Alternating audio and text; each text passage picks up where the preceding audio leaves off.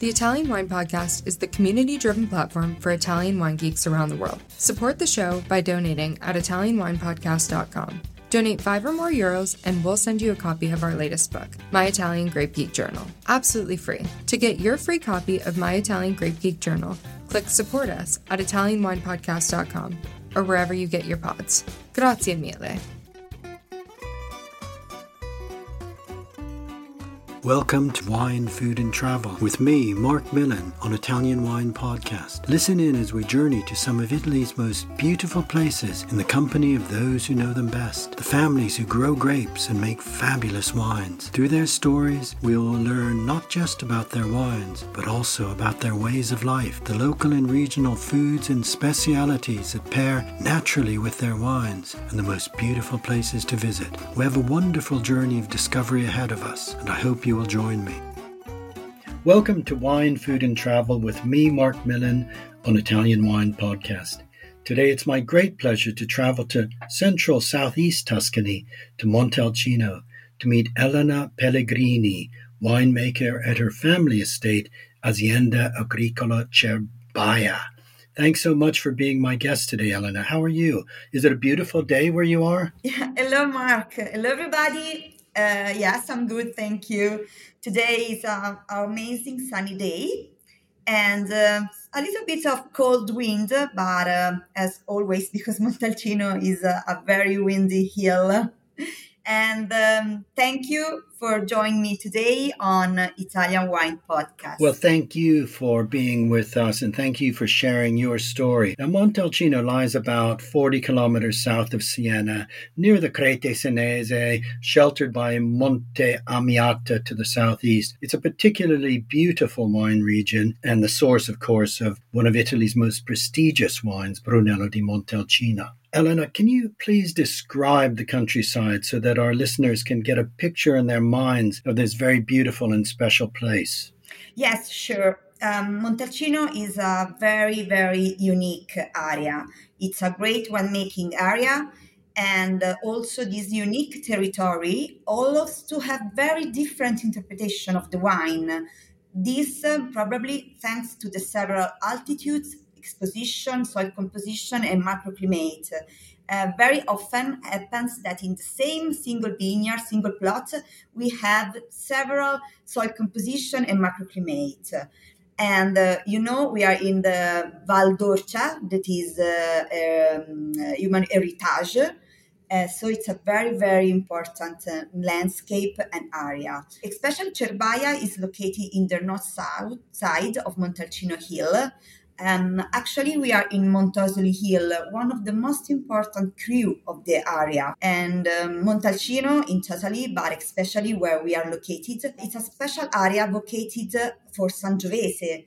The soil composition is clay and the typical Toscan galestro with stone, very small stone, that is perfect for growing long-lasting wines with personality, great complexity, and also very elegant wine and very good for the aging. Okay, well, that's a very good overview and as well a reminder to our listeners of this incredible complexity within the Montalcino area. And also it's particularly beautiful because it's not simply monoculture of vines, but the woods are still very important and they're beautiful views over the countryside.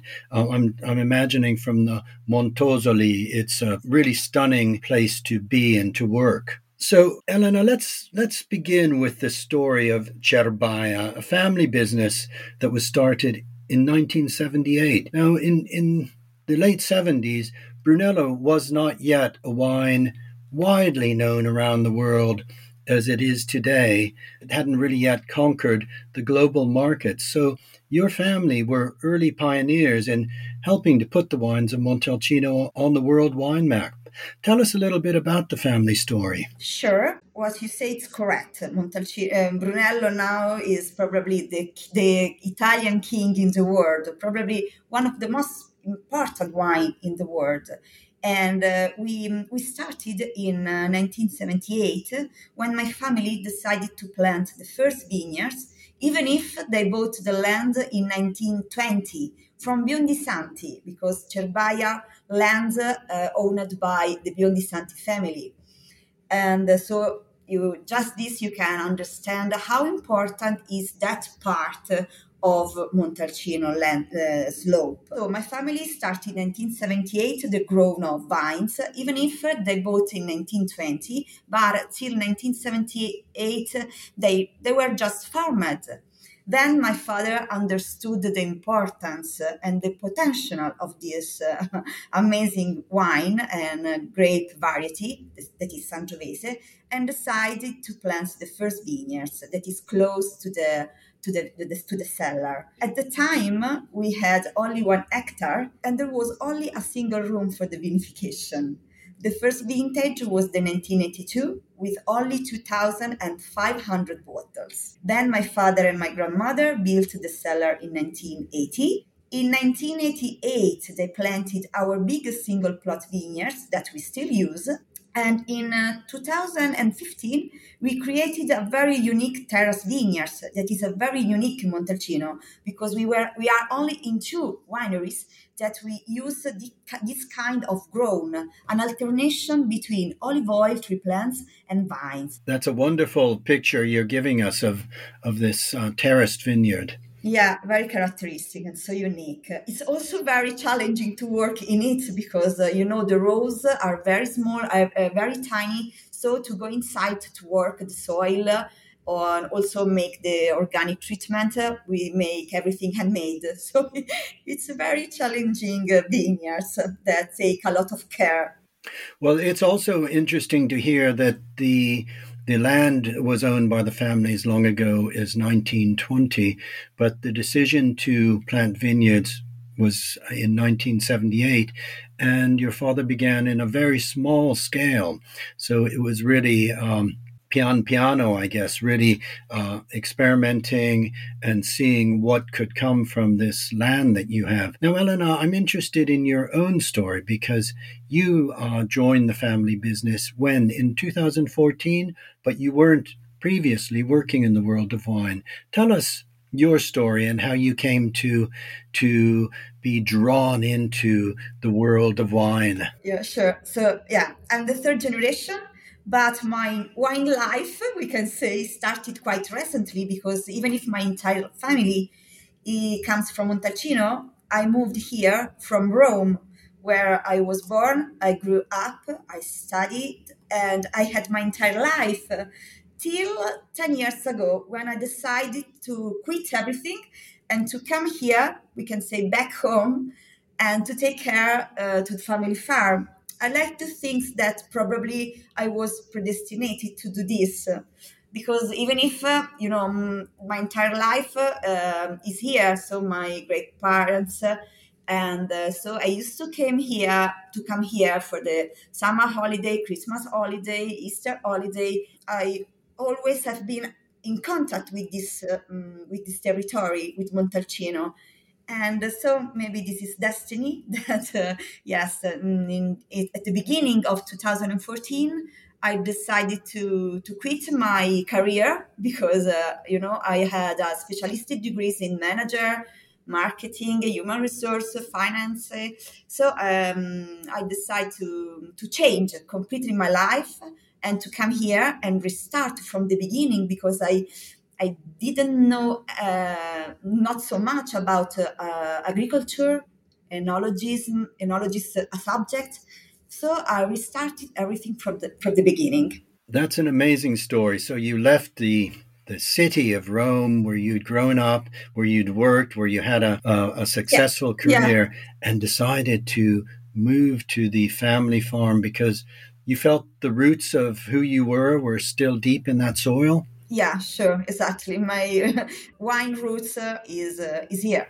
Okay. Was it difficult for a woman to enter into the world of wine in 2014? Okay, I think that probably the wine business, the wine world it's still a little bit male business for a lot of reasons. First of all, the first shock is to move from a big city to a very very small town, a small village. So this was a shock for me because I used to have a kind of life that you for sure you can find in a very small reality like Montalcino. And also I'm a very relationship person. So at the beginning I miss all my connection with people because I didn't know so much people here, and especially with a different mind from mine. And also the business, the wine business is very difficult to approach. It's not so transparent, so limpid, we can say. Yes, a lot of not competitors, but they're very so different reality, and it's different. It's a very fast world. It's very challenging, but we are young. We are here for this, so I'm happy to take in this decision for sure. Well, you must have really learned quickly because the wines of Cerbaia, although you are a small producer, are of the highest quality and receive awards and are written about. I've read about your wines in Decanter magazine here in the UK, for example. Italian Wine Podcast. If you think you love wine as much as we do, then give us a like and a follow anywhere you get your pods. What is the philosophy and approach to wine at Cerbaia? We like to say that our wines must reflect our philosophy, and especially our female philosophy. So I always say that probably my wine are very elegant and fine because I'm a woman and I have a very delicate palate, maybe. So I want that the philosophy of the winery is quality oriented for sure, because we are very we can call it boutique winery. We have only 5 hectares, all under the appellation Brunello di Montalcino. So it means that the potential is up to 30,000 bottles, but now the average of the production is 20,000. So it means that we sacrificed a lot of production to focus only on quality. So the customer also have to see and recognize the quality and the style of Cerbaia, Brunello di Montalcino, and the other wines. And for this, we use only large Lasvonian oak to guarantee the very classic and traditional styles, and very long persistent in the oak, because we love very tan, that the tannins are very soft and rounder. Also, the organic philosophy is very important to us, because you have to consider that I'm the first consumer of the wine. So for sure, I want a very healthy wine. What are some of the steps you take for your organic cultivation as well as in the winemaking process? For sure, we are organic, but we have not the certification, but only because we are in the north. The north side of Montalcino, till 5-10 years ago, was one of the maybe the most challenging area, because we are very high altitude. We are lying on an altitude of 400 meters above sea level. So sometimes we suffer late frost, a lot of not dryness, because we have a lot of water veins under the soil, but sometimes hill, because we are in the north position. So it's a very challenging area. So I prefer to be secure, to be sure that if I have to make a very strong approach, I can. But we make only organic treatment. Okay. Now I'm just wondering, with the excessive heat that you've had to endure over the last 2 seasons at least, and this has been obviously increasing over the years, does the position of your vineyards assist that, being on the north and also at high altitude? Yeah. Probably in the last 5 years, the north side is a fashion. Everybody wants wines that come from the north. But why? Because is here that born very elegant, very fresh, with a lot of complexity wines. Also, they're different, because the focus now, till 10 years ago, it was a little bit difficult to arrive to get the perfect ripeness. Now, with the climate change, the north wineries, the wineries that are located in the north, maybe has a little bit more help from the nature for this, because we have a lot of structure, the velvet tannins, they are very rich and elegant wines. So everything changed in the last 10 years. Okay, that's interesting. Now let's just familiarize our listeners with your wines. Let's start with the Rosso di Montalcino. Yeah, Rosso di Montalcino is a younger wine than some people call it the little brother, but it's not correct, this this approach to the wine, because Rosso has its own life, its own approach.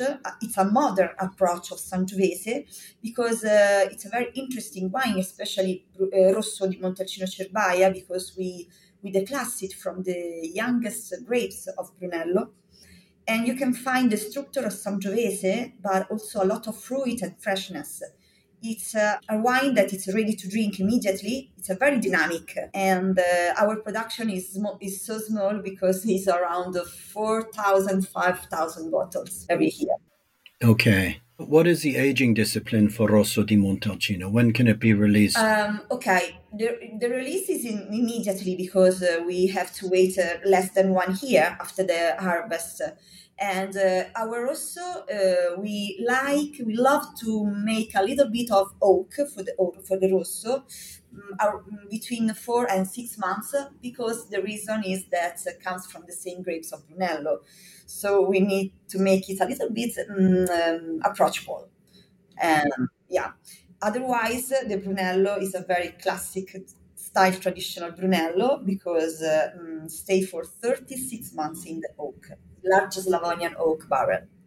And it's a very dry wine, for sure, with a brilliant color, intense perfume. On a palate, it's a very, very complex, a very high level of acidity to guarantee a very long aging in the bottle, and a lot of body, and the tannins are so very tall velvet and very round. And then for the Brunello di Montalcino Riserva, that's a further aging discipline then as well. Okay, the Riserva we produce only in the best vintages, when we believe that the wine and the grapes are on the top of the quality and has the capacity to become a Riserva. So the last Riserva available is the 50, and the next one will be the amazing 19. And we obtain from our oldest vines, and stay for 48 months in the oak. So a very, very long aging in the oak. Okay, great. Now, one other thing I'd like to talk about is your extra virgin olive oil. I'm imagining you're just finishing the olive harvest. Yeah, 10 days ago we finished the harvest and also the press. So that means you're enjoying the new oil right now. Yeah, a lot of bread, the fresh bruschetta with bread. Yeah. But unfortunately, this is the third vintage that the olive oil harvest in Cerbaia in the north, but probably, as I heard by my colleagues all around Montalcino area, is not so amazing because of the quantity. Because every time during the flowering happens something, or too much rain, too much water, or too much cold, the late frost. So it's 3 years that we are having some difficulties with the olive oil harvest. Okay, well, I think that's important for our listeners to understand as well, that olives are as sensitive to vintage variations as wine. And indeed, the release of the new oil is a very exciting moment and part of the rhythms of life. That oil is such a precious food. Tell us a little bit. Let's talk about gastronomy, piatti tipici, the new oil, and how some of these local foods pair well with the wines of Cerbaia. Okay. Brunello is a dry wine and also tannins that take away the lubrication of your mouth.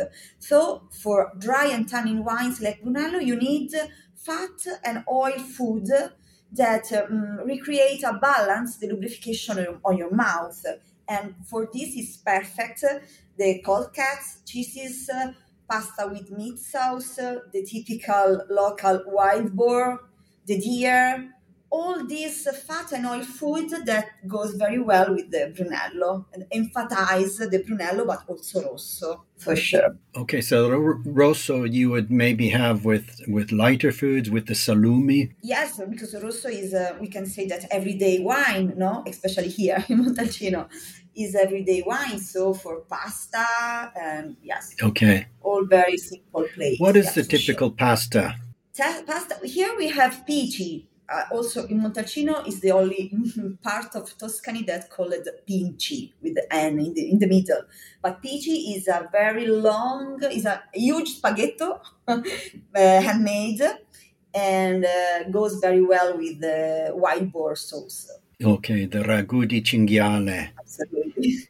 Okay. Exactly. Wonderful. And you were telling me the name Cerbaia. Where does that come from? It comes from the Latin word that means cervo, cervus, the deer. In fact, Cerbaia means deer land.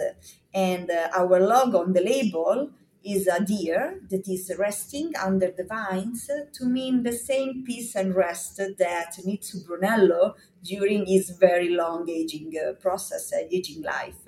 So we use this wordplay game to put the deer on the label, and our label, I think it's quite classic. Yeah, it's a beautiful label. Finally, Elena, if our listeners would like to visit Cerbaia, is that possible? Can you tell us about wine hospitality? Yeah, they are absolutely welcome. We can host a group up to 20 people. And we love to host clients, wine lovers, and all the other kind of person who want to improve their knowledge about Brunello. Because I always say it's so important for the winery to travel and go abroad to promote the wine, but only coming here and visit the winery, people can understand really better how much work is behind the Brunello, and maybe in this way appreciate better. The wine tour includes our visit to the vineyards, is the weather allowed, is this, the cellar, and the Brunello Rosso tasting vertical, what they want. And I see that people enjoy the landscape, the amazing landscape, and also the quietness of this place. Yes, I think that's a real attraction for visiting the Montalcino area. The wonderful wines, the wine estates that can be visited, but as well, it's just such a beautiful place to relax. The countryside's beautiful. There is the historic town of Montalcino itself, the Abbey of Sant'Antimo as well. So it's a beautiful area, and I hope our listeners will visit Cerbaia, explore the area, and discover this very special place. Elena, it's been a really great pleasure talking to you this morning. Thank you so much for sharing the story of Cerbaia, sharing your own story, and telling us about the wines that you're making. Thank you, Marc, for hosting me and Cerbaia Winery today on Italia Wine Podcast. And I hope to see you soon in Montalcino. I hope so too. I would love to visit and meet. So perhaps a presto. Yeah. Grazie. Ciao. Ciao. Ciao, grazie. Bye-bye, everybody. We hope you enjoyed today's episode of Wine, Food and Travel with me, Marc Millon, on Italian Wine Podcast. Please remember to like, share, and subscribe right here or wherever you get your pods. Likewise, you can visit us at ItalianWinePodcast.com. Until next time, chin chin.